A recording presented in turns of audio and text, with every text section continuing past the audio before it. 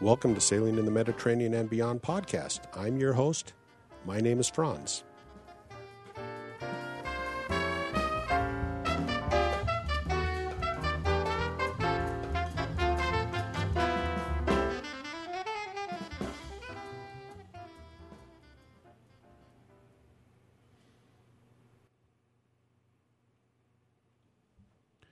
Well, it's snowing outside. It's November 11th.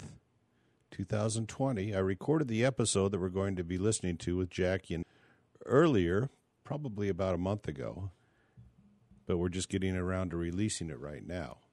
I've had some thoughts, and I want to share them with you. I am going to be deleting the Twitter account for this podcast, and this is a result of what I consider censorship by Twitter, of basically shutting down a legitimate news media source, the New York Post, in uncovering and exposing the Hunter Biden scandal. I don't feel like I want to support a company that wants to arbitrarily choose what I can and cannot read. When Twitter started, they opened it up to everybody and said, come into our platform, we'll let you share your ideas. It can be a open pollination of ideas. We're not going to do anything. And then suddenly they decide, after they get so many users, that they become valuable, that they want to now kick people out of their platform that they don't like, that whose political beliefs they may not like. And I'm a big believer of free speech. I'm smart enough to discern what is fake speech and what is true speech. And so I'm not going to support that platform anymore. So I did some research to see what my little protest is worth. So there are about 145 million daily users of the Twitter platform. Their market cap, which is totally derived by the number of users that use their platform, because remember, they sell advertising, and advertising is only valuable if you can get in front of people. So their market cap, in other words, the value of the company as of today, is about $33.7 billion. So what that means is each user, each active daily user, has a value to Twitter of $232.41. So I think the only way to make Twitter sit up and pay attention and quit being the censors that they are is to start walking away from the platform, and that's exactly what I intend to do. So I am worth $232 to Twitter. I'm going to take that back. My wife made the decision to get off all social media the other day, because quite honestly, when I go onto social media, I don't come off of it feeling good. I feel lousy. I feel like I wasted my time. Most of the tweets are opinions and people shouting at you to believe what they believe. Very little is valuable information. I've never got anything of true value from Twitter. So I'm leaving Twitter. I just wanted to let you know that. All right. My social media is going to be this podcast. And everybody on this podcast is welcome to write me and make an actual personal contact with me by writing me franz1@medsailor.com. I don't think that the superficial relationships that you have in social media are really worth much. The relationships I have are usually developed over time through one-on-one conversation or emails or spending time with somebody. I don't think valuable relationships are created through social media. All right, I'm going to ask you, if you like this podcast, to go out there and rate it in the podcast directories, your Apple podcast directory or whatever podcast directory that you use.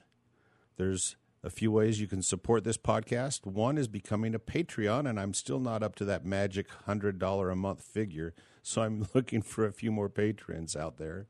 You can buy my audio products. And the audio products include audio lessons for the written portion of the ASA exams. They're available at the website, medsailor.com. And then one other way you can support the podcast is to write a review. I did get a review in October. That's great. Thank you for writing that review. I will read it in the future sometime. So I would really appreciate it if you like this podcast to support it in one way or another. And if you don't, I understand. But I have to say, this podcast is almost turning into more work for me than it's worth. I'm cutting down my episodes to once every 2 weeks because it takes so much time to put out a podcast. And I don't have anything to talk about since I can't go sailing. I'm fed up with this pandemic crap that we're going through. All right, enough for my soapbox on this. I am on Skype with Jackie and Kevin. Jackie and Kevin are from South Africa and ended up buying a catamaran and have been sailing in the Mediterranean for the last month. Jackie wrote me a nice letter saying she'd like to share her experiences with the listeners of this podcast. And so I took her up on it. And we are going to start at the beginning and get a little bit of background about you and Kevin and how you ended up where you are right now. Okay. All right. So I think we'd gotten to a point where we'd had enough of corporate life and we decided there was something more we needed. And we'd always wanted to come and live in Europe. We looked at different ways to do it. And we ultimately got to a point where we fell in love with Croatia. We'd been there 6 times. We wanted to live there, but from a South African perspective, it's very difficult to get residency of any form in the country. And the only way to do it was to investigate what other countries in Europe were available from a residency perspective to gain access to being able to spend time in Croatia. We came across the Spanish residency, something that they call a non-lucrative visa, which allows you to live in the country, spend money in the country, while not earning a salary or paying tax, and then you get access to the EU, so which is something we went for. Okay, so this would be something for digital nomads, basically, then. Correct. So I gave up work, and Kevin unfortunately had to continue work. He will continue working until next year, and then he will be retiring full-time. All right. How long did you work in the corporate culture?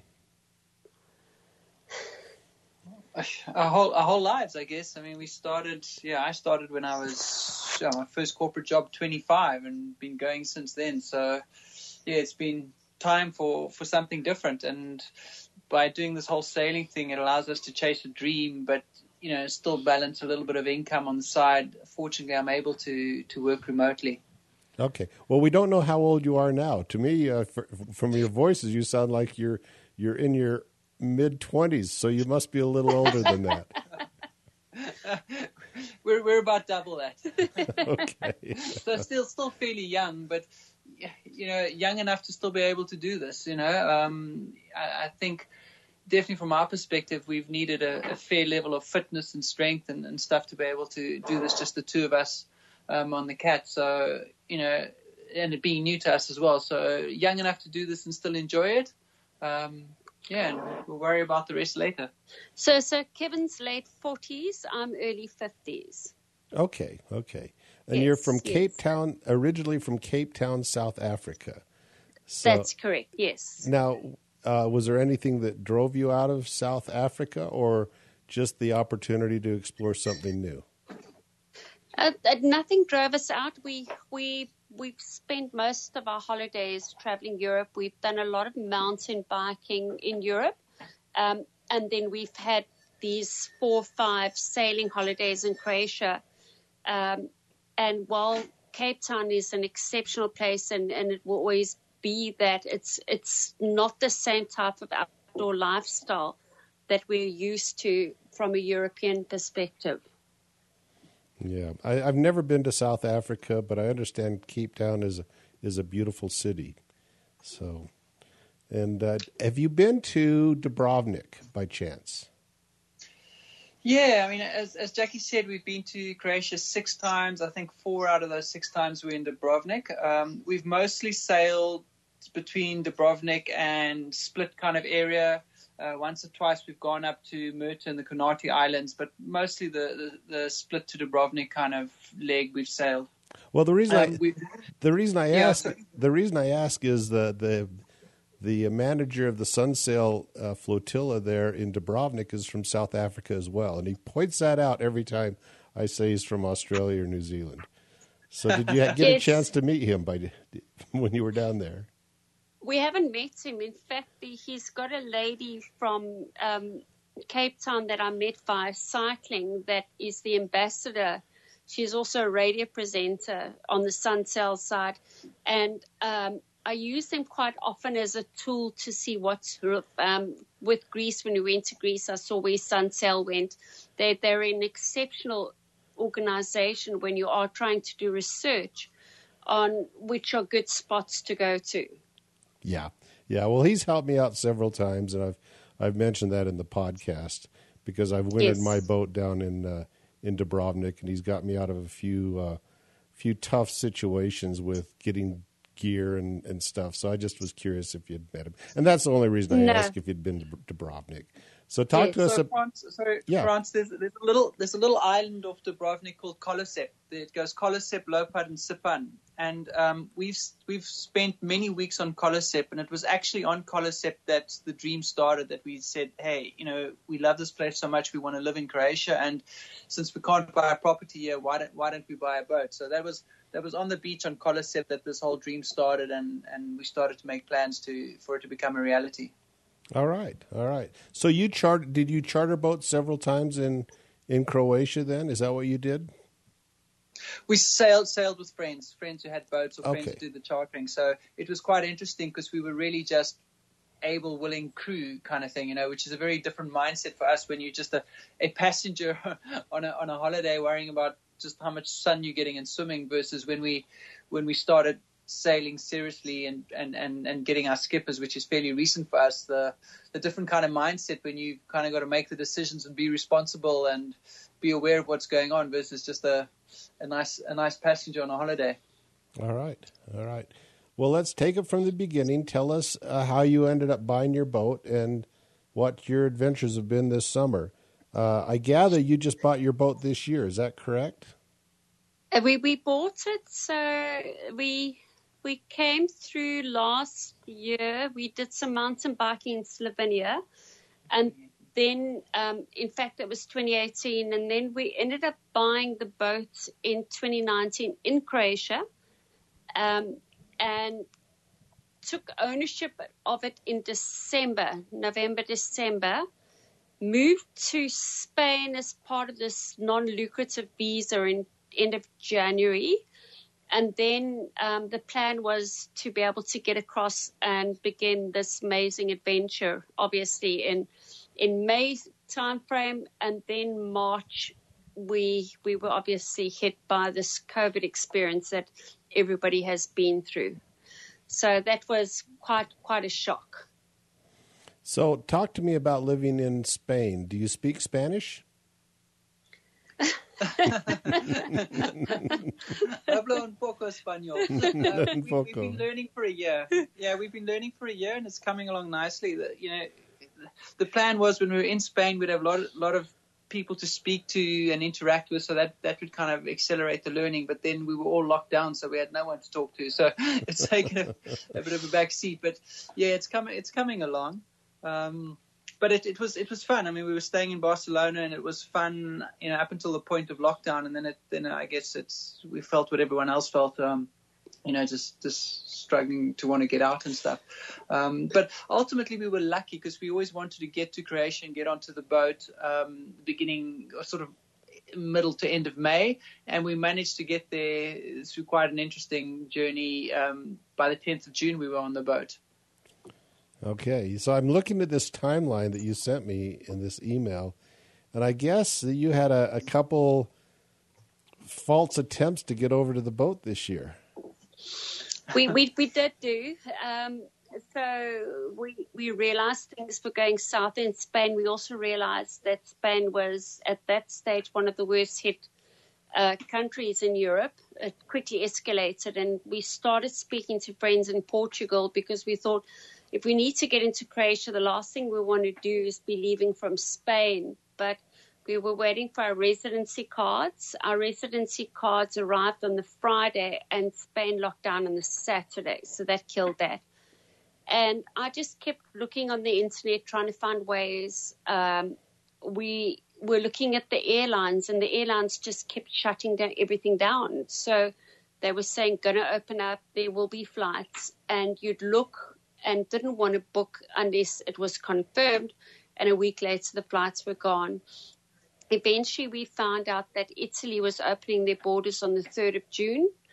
And so we managed to find a ferry because there were no flights going to Italy. So we managed to find a ferry that was going across, booked tickets on that, packed up everything in our apartment in Barcelona. We walked because there were no trains. We walked nearly 5 kilometers to the ferry lines to be turned around because they said to us that the borders were only opening up for Europeans. Again, we weren't Europeans. And so we needed to come back the next day. So we got our lawyers on the line. We confirmed that they wouldn't stop us. So we walked probably 9 kilometers that day. And the next day we walked another 9 kilometers and they let us on board of the ferry. So it was a very emotional moment to be able to climb aboard and know we were getting closer with no idea what was going to happen once we reached Italy. Okay, so you were able to get into Italy. I tried to get into Italy all summer long, and they weren't allowing any Americans into Italy, so into Europe in general, in fact. So you got... Yeah. We were very lucky because neither of us had been to Rome before, and we arrived in Rome on the day after they opened their borders to other Europeans, and we got to experience all the sights and the glory of Rome kind of on our own. It was amazing. We took photos of the Colosseum where there wasn't another tourist in sight, which is kind of a very hard thing to do. So we had a couple of days in Rome, almost all to ourselves. And then we caught a train across the country to the East Coast to Ancona. And the plan was then to get a ferry from Ancona to Split, the passenger ferry, but they canceled that as well. And we were basically waiting, going down every day to find out, is there a ferry? And eventually we got a last-minute allocation on a cargo ferry going to Zadar. So we grabbed that, and we figured we'd work out how to get from Zadar to Split, once we got there. But we were quite lucky there as well. And we had an hour, so we literally got there. They said, okay, we'll let you onto this cargo ferry. We had an hour to get back, pack up our stuff, again, run. It was probably about 3 kilometers to the ferry terminal to be able to get onto this ferry. But we got there, and it was just such an exhilarating experience. So you've left your apartment in Barcelona. Did you keep your apartment, or is it now empty and available for release, or are you keeping that to go back to? No, we were just renting. We had a short-term rent in Barcelona. So everything you own is going with you on all these excursions, then. Well, it's quite interesting because we've had sort of one suitcase and a duffel bag between the two of us because we shipped some stuff from South Africa. We kind of decided, backwards and forwards, don't we? And eventually we shipped some stuff, all our summer clothes and some stuff for the boat and things like that, which was supposed to get there in time. And then with COVID, it didn't get there in time. So we've been surviving the whole, since January. Since January with kind of a suitcase and a half. And we actually yesterday managed to collect our stuff that shipped over. And so now we've got a lot more, and we don't know what to do with it anymore because we've been living so minimalistic for 5 months. We don't know what to do with the stuff. But anyway, we have it now. And yeah, the boat is our home. It's everything that we have is on this boat. So you're going to be a liveaboard full-time, 365-day-a-year liveaboards then on the boat. I might go insane and beg and plead insanity and say, please, can I spend one night in a hotel somewhere? But yes. Yeah, we arrived back in Spain. We got to Menorca 3 weeks ago. And then now we're in Spain. We're in a place called Arenys de Mar, which is 42 odd kilometers east up the coast from Barcelona. Lovely little marina. So we're going to try and survive winter through here, and hopefully it doesn't get too cold. Okay, I'm going to look that up in Google, or spell that for me. Arenys DEMAR. So Arenys of the sea. Okay. Yeah, a nice marina there. Is that the marina you're staying at? Arenys del Mar. Okay, yeah. Club Nautico. Okay. So it's fairly north. It's a little bit north than I'd like, but it's very quaint.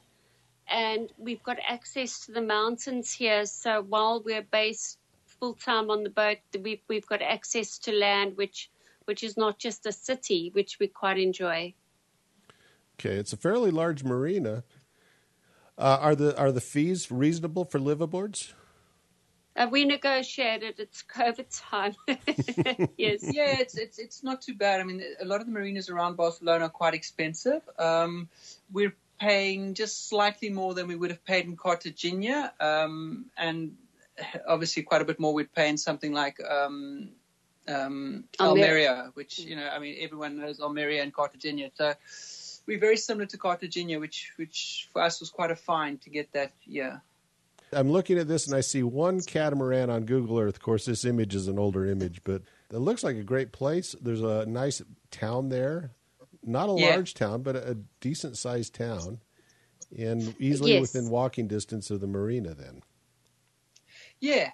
So it's I think there are a total of 3 catamarans in the marina. Not a lot of liveaboards. I think there are kind of 7 or 9 of us now that kind of permanently live aboard, but there are a lot that kind of stay during the weekend.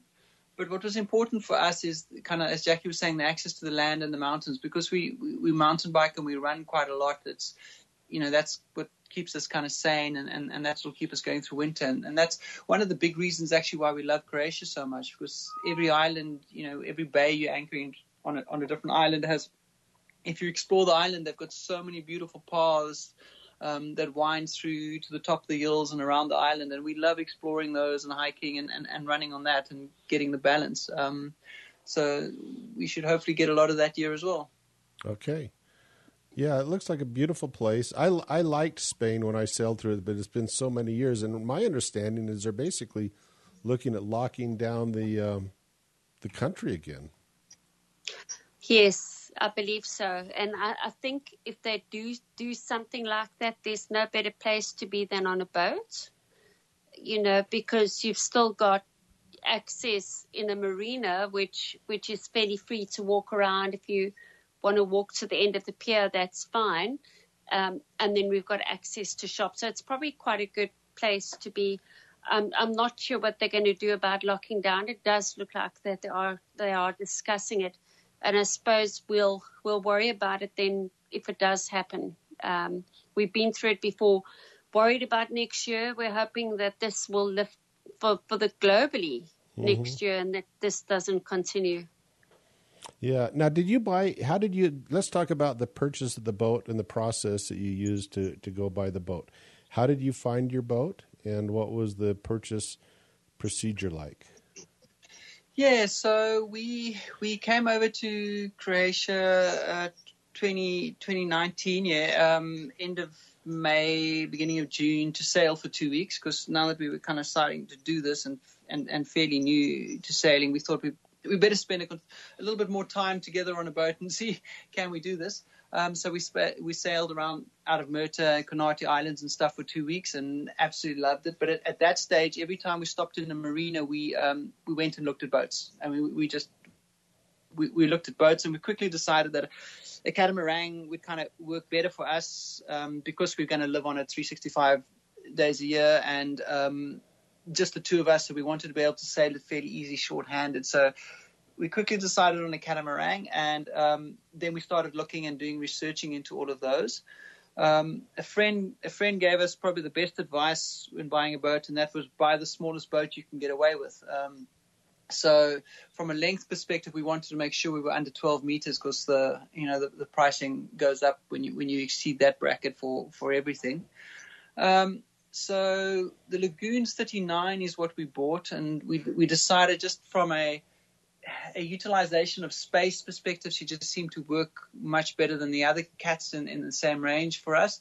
And also we had read really good reviews on how she handles and how she sails. I'm not sure if you're familiar with the Lagoon 39, but the mast is set quite far back, and it helps with the balance, and she sails really well.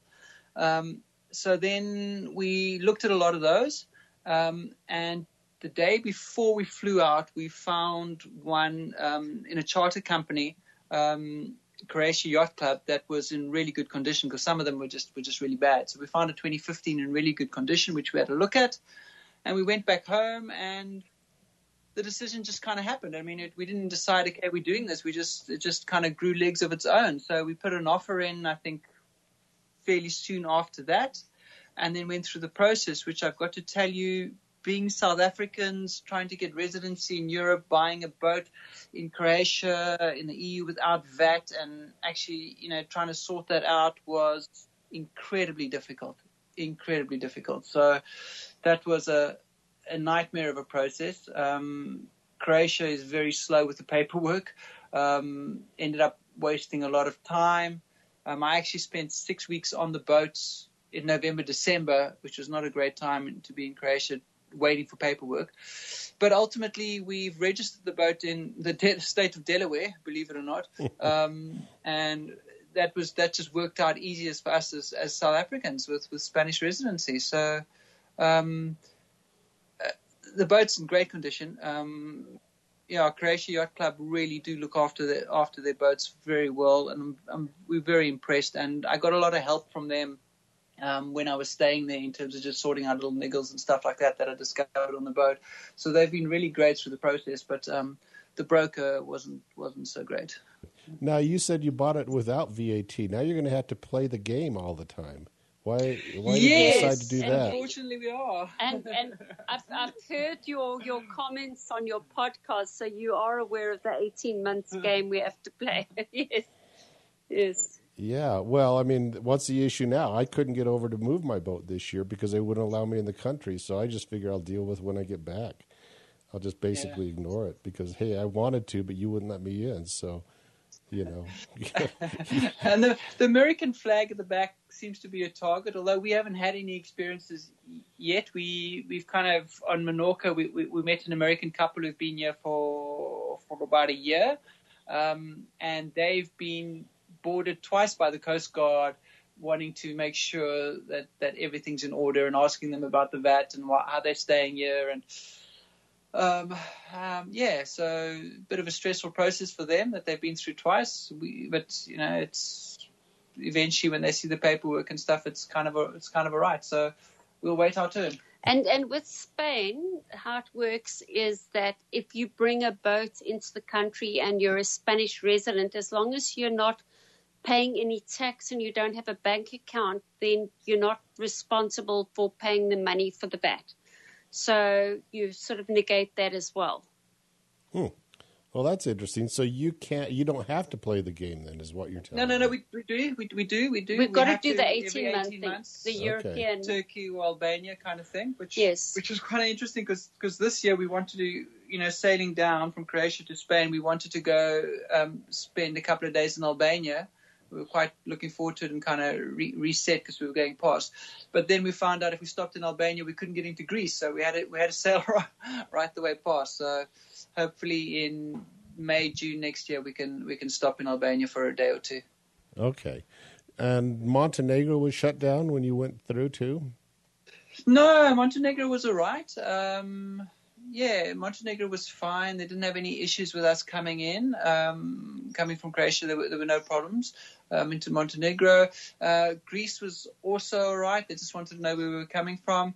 Italy had changed, so we spent 48 hours in the Messina Straits in a place called Reggio di Cabrio, I don't know how you pronounce it, sheltering from very bad storms and winds, and they wouldn't let us off the boat for 48 hours. I couldn't even climb off to connect the water. I had to call them to connect the water for us. So that was a bit frustrating and very different to the beginning. And then coming back into Spain was no problem. So it's been very different experiences going through the different countries with COVID. And, in one sense, being on the boat was probably the best place to be because you kind of almost forget about it, right? It's like you're on a big holiday and you forget about it, and the only time it kind of registers that it's still going on is when you go ashore to go to the shop to get groceries and you have to put a mask on. But outside of that, you're oblivious to it. And speaking to our friends in the UK and South Africa and all over the world, what they're going through versus what we were going through, I think we definitely chose the right place to be. Yeah, well, your experience with getting into Greece is totally the opposite of, I don't know if I've already put it out or one that's coming out in the next week, of another American family that sailed into Greece and they would not let them clear into Greece. Wow. It's a whole long story. So listen to the podcast when it comes out. I don't know if it's already been released or if it's coming out next week. Anyway, because I had this conversation recently. Where did you clear into Greece?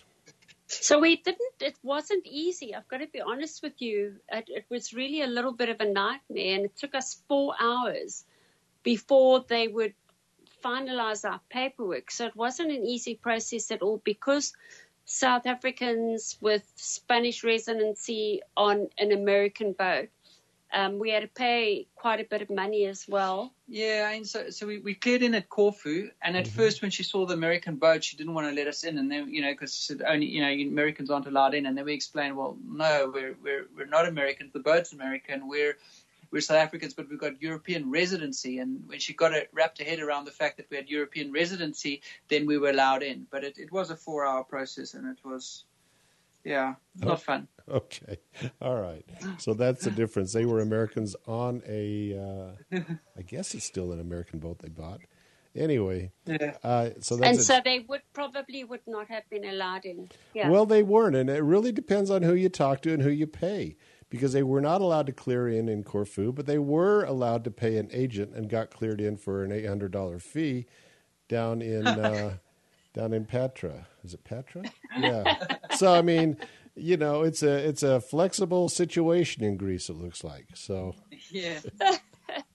Well, I mean, with Italy, we weren't allowed in, and we were prevented from getting off the boat. So then we went straight down the Messina, and then we just popped along to Sicily. And, I mean, that was it. We went shopping there. We didn't spend a lot of time offshore, but there was nobody checking anymore. And then we went to Sardinia, and nobody was checking there either. And then the next thing we went to was across to Menorca. And we went in there and we said, hey, we're here. And they said, commercial vessels only, sorry, we can't help you. You need to go to Barcelona. So, jeez. Okay. Well, let's talk about your summer sail. You had about let's see, you started in June. No, you actually got on the boat and started sailing in September then, right? No, 10th of June we arrived on the boat. Okay. 10th of June, and we had 3 months in Croatia before leaving. Okay, so where did you start out, in Split then? We left yes, we took possession of the boat last November, and I left her in a marina on the island of Brač, a little town called Milna. We left her there for the winter, so we collected her there. So that's where we started from. We kind of spent some time zigzagging around those islands. Split, Trogir, Fis, Korčula, Skedro, Lestavo, and then up towards Šibenik, up the river a little bit, some of the islands of Šibenik, and we bounced around there quite a bit before we made our way down towards Dubrovnik and exited. So from Dubrovnik, you basically just up and down the coast like I do. Many places. Did you stop? Yeah. Did you stop in many marinas, or were you anchoring most of the time? So we listened to your podcast where you interviewed the guy. I can't remember his name that published. But we pretty much avoided marinas as much as possible for 2 reasons. We find Croatian marinas fairly costly, and we also prefer a serene bay where you can swim and just be by yourselves or be around like-minded people. Now, from Dubrovnik then, did you have any specific experiences during that sail that you want to share? Any? Yeah, go ahead. Yeah, Croatia was quite interesting because when we arrived there, I mean, you take something like Pekleni, which is just off of Var, which is a very popular island. I mean, we were in a bay there, and there were 2 yachts at the beginning, the first couple of weeks when we stopped there twice. And then suddenly they started to open up their borders, and especially a lot of Austrians and Germans were coming in, and the season definitely started to pick up. I mean, from week to week, you could see how many boats, and we came back there and we were quite surprised to find 20 yachts in the same bay where there were 2 the week before. And then kind of getting into August, Croatia went onto everyone's red list again, and suddenly everyone disappeared, and we had the whole place to ourselves again. So it was quite interesting, but from that, and I think quite lucky and probably rare to experience it so quiet. But you know what sailing around Croatia is like, right? I mean, the odd isolated thunderstorm that comes through, but otherwise it's beautiful and it's calm and it's just fantastic. Any Boras? So that was great. Sorry? I said any Boras? We had one bad blow, but I mean we were well warned of it, and we managed to kind of find a good sheltered spot and stuff, which is fairly easy there. So that was all right. I mean, our drama really that came was Ston. Yeah, that was Ston. We Okay. hid out at Ston for 2 days to avoid that. And then we headed to Greece just in time to meet the Medicane. Yeah, that's when the drama started. Was Greece. Yeah. Yeah, and Stan would be very, very well protected as well. Anyway. Yeah, and we were actually, it was quite a blessing because we were going to head to Molget, to the national park, and we were kind of a little bit reticent about, where to anchor, where you can't anchor, with the fees and all that stuff. And then the way the wind was just working, we decided to go to Ston because we could get good shelter there, and we hadn't been there before, and I can't remember the place where we were now. Jackie can look it up, but for us it was a fantastic discovery. I really would go back there. We really, really found it very beautiful and enjoyed Ston. Yeah. From Dubrovnik, did you go back to Italy, or did you go straight down the coast to Greece then? So Dubrovnik into Montenegro. So we spent 5 days in Montenegro. So we went into Kotor and sailed around the bay, and then out. We went to Bar. Did we go to Bar, Jax? Bar, and then we left from there. Sailed straight past Albania into Corfu in Greece. That was we had good winds, a little bit of following seas, and that was non-eventful. Greece was the first time for us. A little bit disappointed, to no fault of Greece, but just the conditions, because we Paxos and Anti-Paxos were beautiful, and then we ended up in Lefkada, where we had some just routine maintenance done on the engines, and then we heard that the storm was coming. At that stage it was just a storm. So we decided, well, we would stay north of it and find somewhere sheltered on Lefkada, and which we made that decision early, which was really good because it kept getting upgraded, and then eventually became the Medicane and kept moving more and more north. And that was probably our scariest 48, 72 hours we've probably ever had in our lives. That was quite an experience. But after that, I mean, everything was just a mess. I mean, Myrtos Beach looked like a bomb had exploded on it. The coffee shop and restaurant were under rocks from where the mountain had come down on it. The sea you couldn't even see half a meter in the sea because it was so full of sand and mud, and there were floating tires and trees and stuff. So it was a bit of a mess, and our time was cut short because of the Medicane. So we kind of had to leave. So.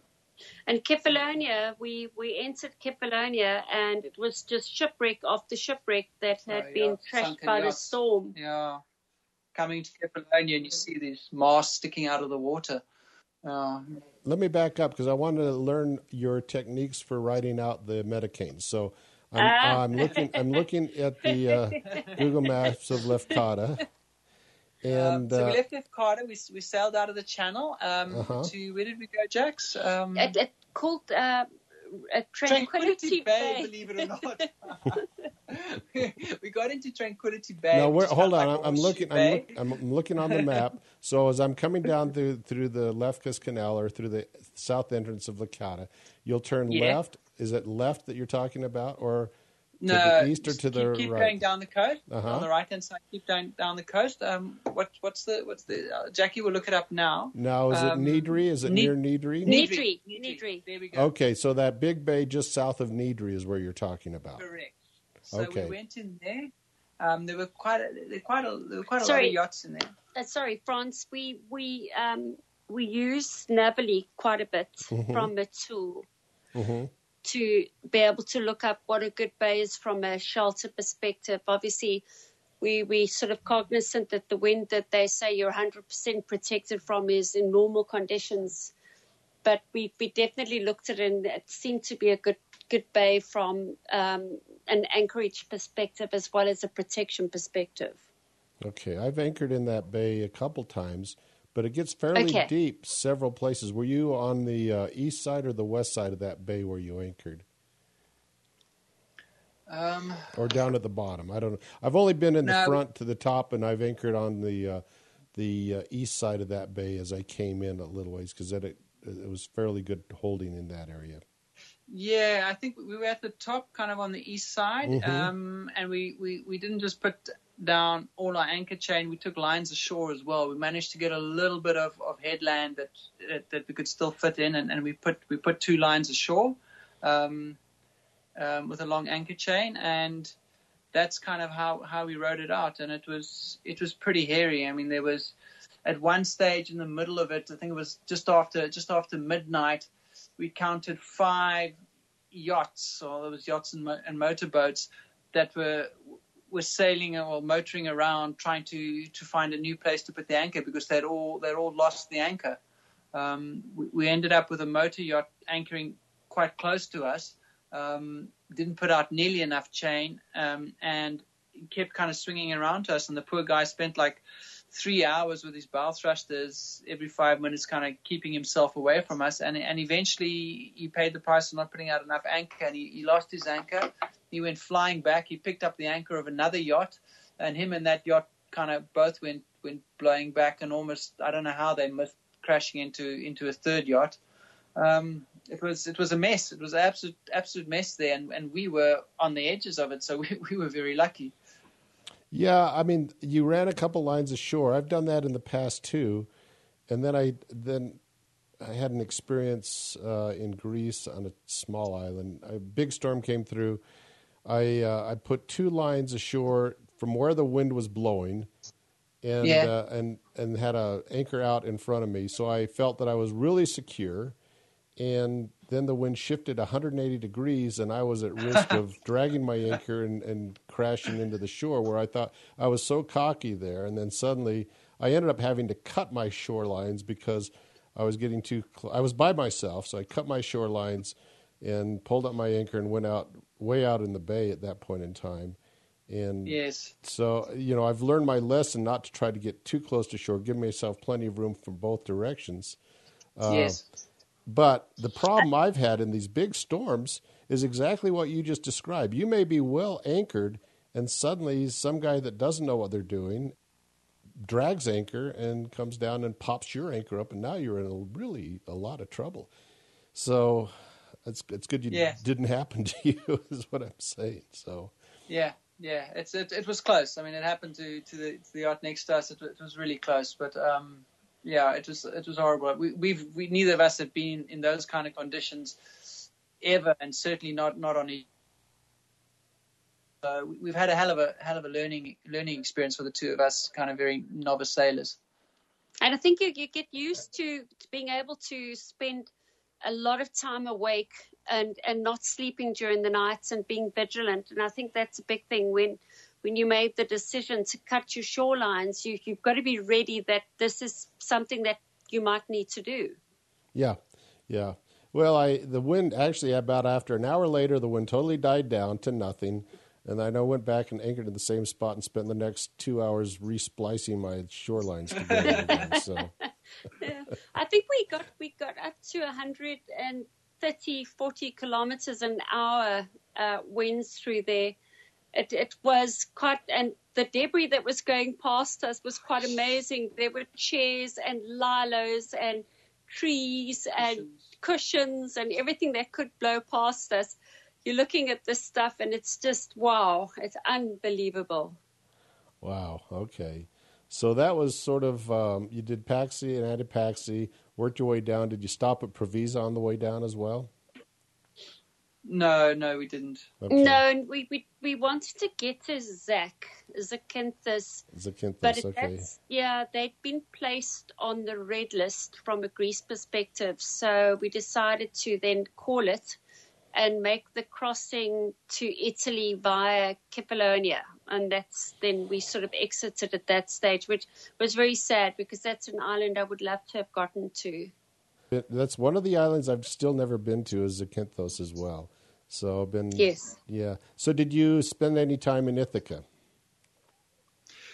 Wanted to as well, also didn't, because I Okay. believe it's quite lovely. But Yeah. no, Okay. we So you didn't. got lots of opportunity to explore that in the future then. So Correct. So you're fairly Correct. short in Greece. In hindsight, do you think it was worth even going to Greece this year? Because you really just just had a taste of it then. No, definitely not. Okay. Yeah, because you went way far south to start working your way, and you could have just headed to the southern tip of Italy and up and around that way if you'd wanted to. Yeah. So. We're going to be doing that route in reverse when we head back to Croatia in summer, or sort of getting towards summer. So we'll actually avoid Greece this time, and we'll hug the boot of Italy, and then we'll go across and then do Albania at that stage. Okay, yeah. And you could also spend a whole 3 months just exploring Sardinia and Corsica. There's no real rush for you to get over there, you know? Yeah, and we haven't seen Corsica, and we're quite keen to do that. So we want to, and then on Sardinia they've got something called the Neptune Cave, and so we're also keen to explore all of that as well. So that's something to look forward to. Yeah. Well, you're in a great location to start out from, so you're going to have a lot of fun. So, Yes. So what would be your route next year? Heading straight over towards Sardinia, or going down to, let's say, Mallorca first, and then Menorca and so forth? So what was quite interesting for us is, I mean, when we came in to Menorca, and we were really blown away with Menorca. We weren't expecting that. It was quite a pleasant surprise for us, and we spent a week there. But the weather in October has been a bit unsettled with early snows and stuff like that. So it was just a bit cold. But we really enjoyed Menorca. So the plan is to go back there, I guess, kind of end of April, early May next year, spend some time in Menorca, and then from then we'll head across to the top of Sardinia and the bottom of Corsica, and explore around there. Then across to the Italian coast, down through the Messina Straits, and kind of hug the coast until we can and explore all of that. So we still need to do some research into that part of Italy in terms of what we want to see, and then we'll take the shortest hop across to Albania, reset VAT there, and then stop in Montenegro just to fill up on their duty-free fuel, diesel, and then straight into Croatia. Okay, so you're not even going to go to Mallorca. You're going to go to Menorca then instead. Correct. So, yeah, which bays Menorca, did you hit both Cia de Dea and Mahon when you visited Menorca last time? Yes, we did. We did both. Yeah, we went did into both. Mahon, and then we sailed in a clockwise direction up to the north to a point, and then we cut from there back across to Barcelona. Okay.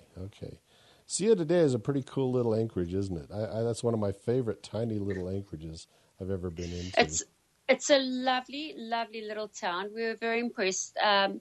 We were quite fortunate that when we arrived in Mahon, and then we went sort of westward on the south side of the island, that the wind was playing with us the whole way. And at that stage, we had quite a northerly wind, so we could hide there. And then when we went into the little town, we could hide there, and then the wind changed as well. So we've been very fortunate to southerly, and we were on the north side. we loved Mahon as well. We were very impressed with Mahon. It's quite a special town. Yeah. Well, it's a historical town. I mean, that's where the British fleet had a big base there in Mahon back in the day. Correct. Yeah. Yes. Did you stop in Kayakaves on the way around? Yes. We spent 3 nights there, I think. Yeah, 3 nights there, and then because we like running and stuff, it's fantastic access into the Camí de Cavalis, and we kind of would go this, west and then go east and on different days. But yeah, it was we explored that whole area. Okay. Yeah. I remember there was a couple of hermits living in caves when I was anchored in Kayakaves a long time ago. Are they still there? Okay. Probably a little older since then, but yeah, okay. Okay. So, what else should we talk about before we call it an interview? Was it uneventful on your sail back from Greece? Where were your stops? So I've got to tell you that we've done sailing in Cape Town, but it's mostly been the Cape regattas. Cape Town is great for going out and taking your boat and racing. Going to Croatia, you discover the islands, and island to island is a fairly short trip. So you find that if you're going from Pekeni to Vis, I think it's a 4-hour sail. So it's never a long day out unless you're going to cover multiple islands. The Croatian waters are great. You seldom have swell because of the way the islands work. And tidal difference is minimal, than nothing. And also your anchorages are easy. So you can literally get to a bay at any time of the day or night. Drop the anchor. You don't have to worry about the Poseidon grass. Is it protected? Are you hitting grass? Are there going to be rocks? Because there's something about the bays that are pretty special. And you also know, depending on which side of the island you are, that you're going to get shelter from the prevailing winds. Greece, we found the water was amazing. The cliffs were quite spectacular, but now you needed to be more concerned about the rocks. So there were a lot more rocks you had to be concerned with.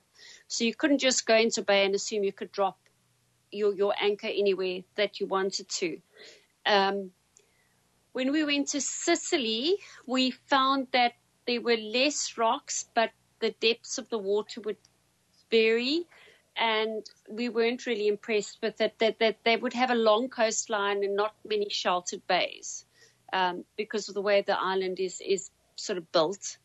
Menorca was great. You were back again where you had these little coves, as you described now, and the depths were agreeable. Again, you had to be careful of rocks. But so I think that's been the biggest experience for us, is understanding from a sailing perspective. We've discovered that with the crossings that we've done, that the chop and the swell and the current can be quite drastic.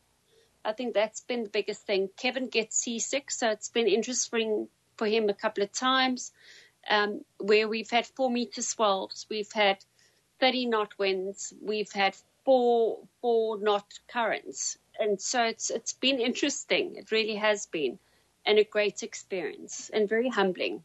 So in Sicily, you just went to Messina, and did you go up through the Messina Strait?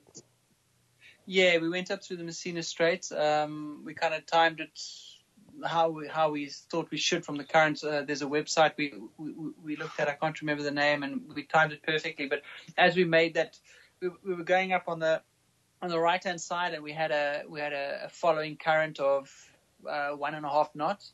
We had a good wind, and we ended up crossing because of the way the wind was. We ended up crossing before that bend to the right. And when we got into the middle, it looked like we were sailing in a whitewater rapids, and we hit a 4.4 knot current that wasn't supposed to be there with a 30 knot wind, and that was a bit scary and a bit of a mess getting out of there. So that was a horrendous experience. And then it took us a long time to make our way west along the north of Sicily because the west wind was just blowing for a week. So it would be kind of creep some miles in the morning or the evening kind of stuff to the bay, and then shelter out through the worst, and then keep going. So we were unlucky with that.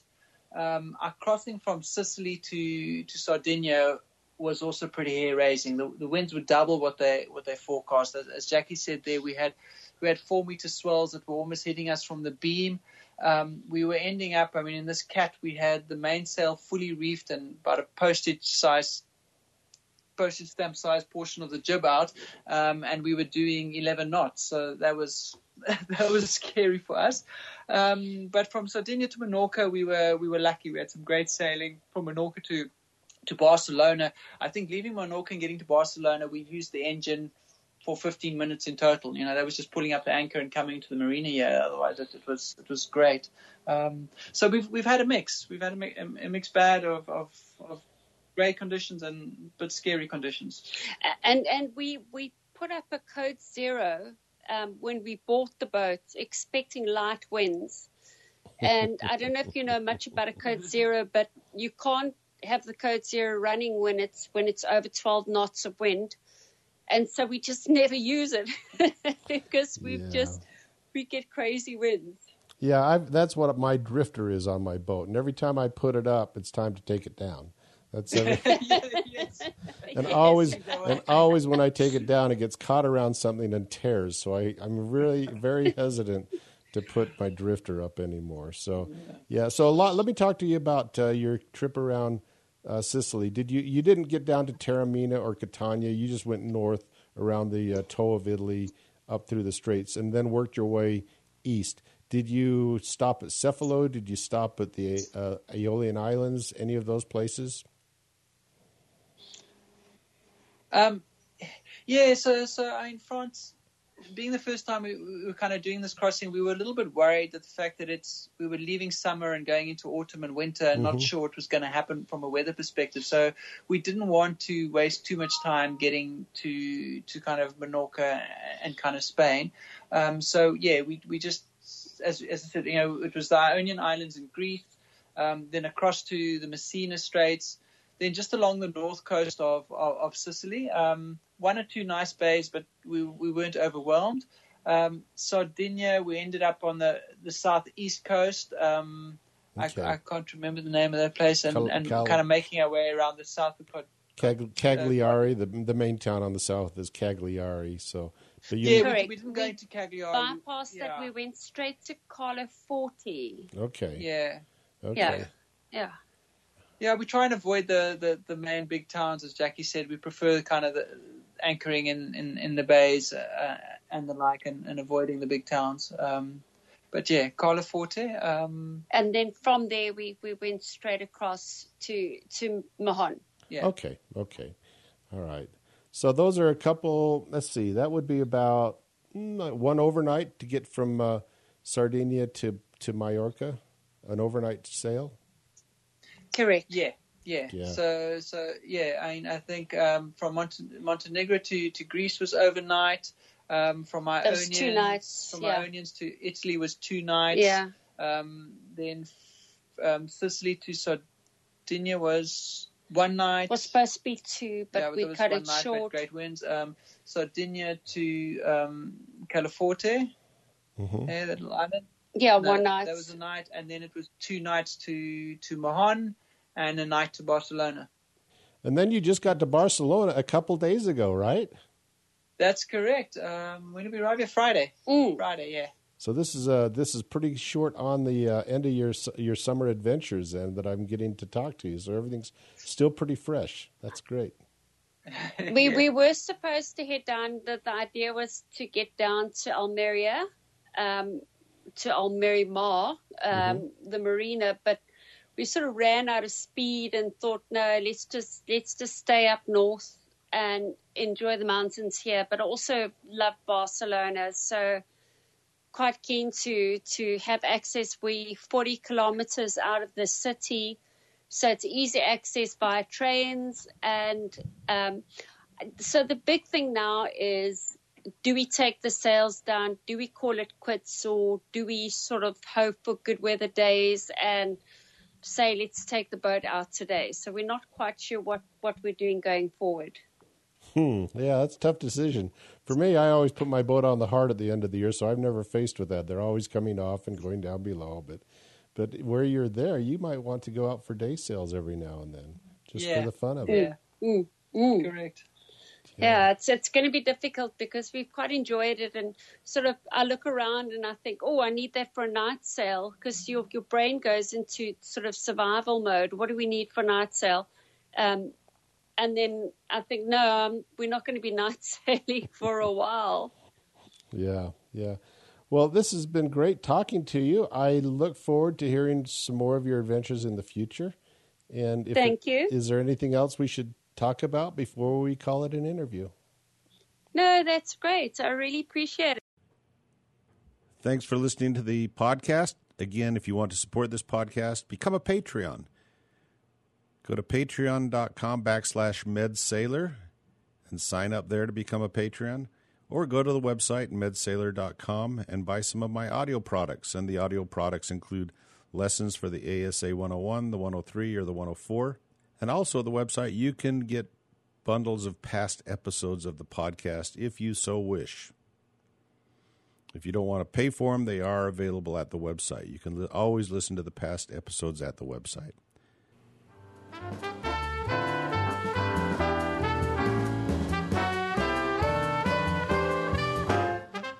Life is short.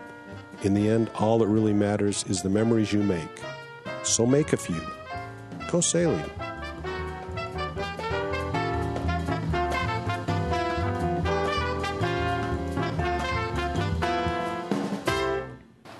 Joel, you want to know something? What? Every now and then, say what the gives you freedom. Freedom brings opportunity. Opportunity makes your future. If you can't say it, you can't do it.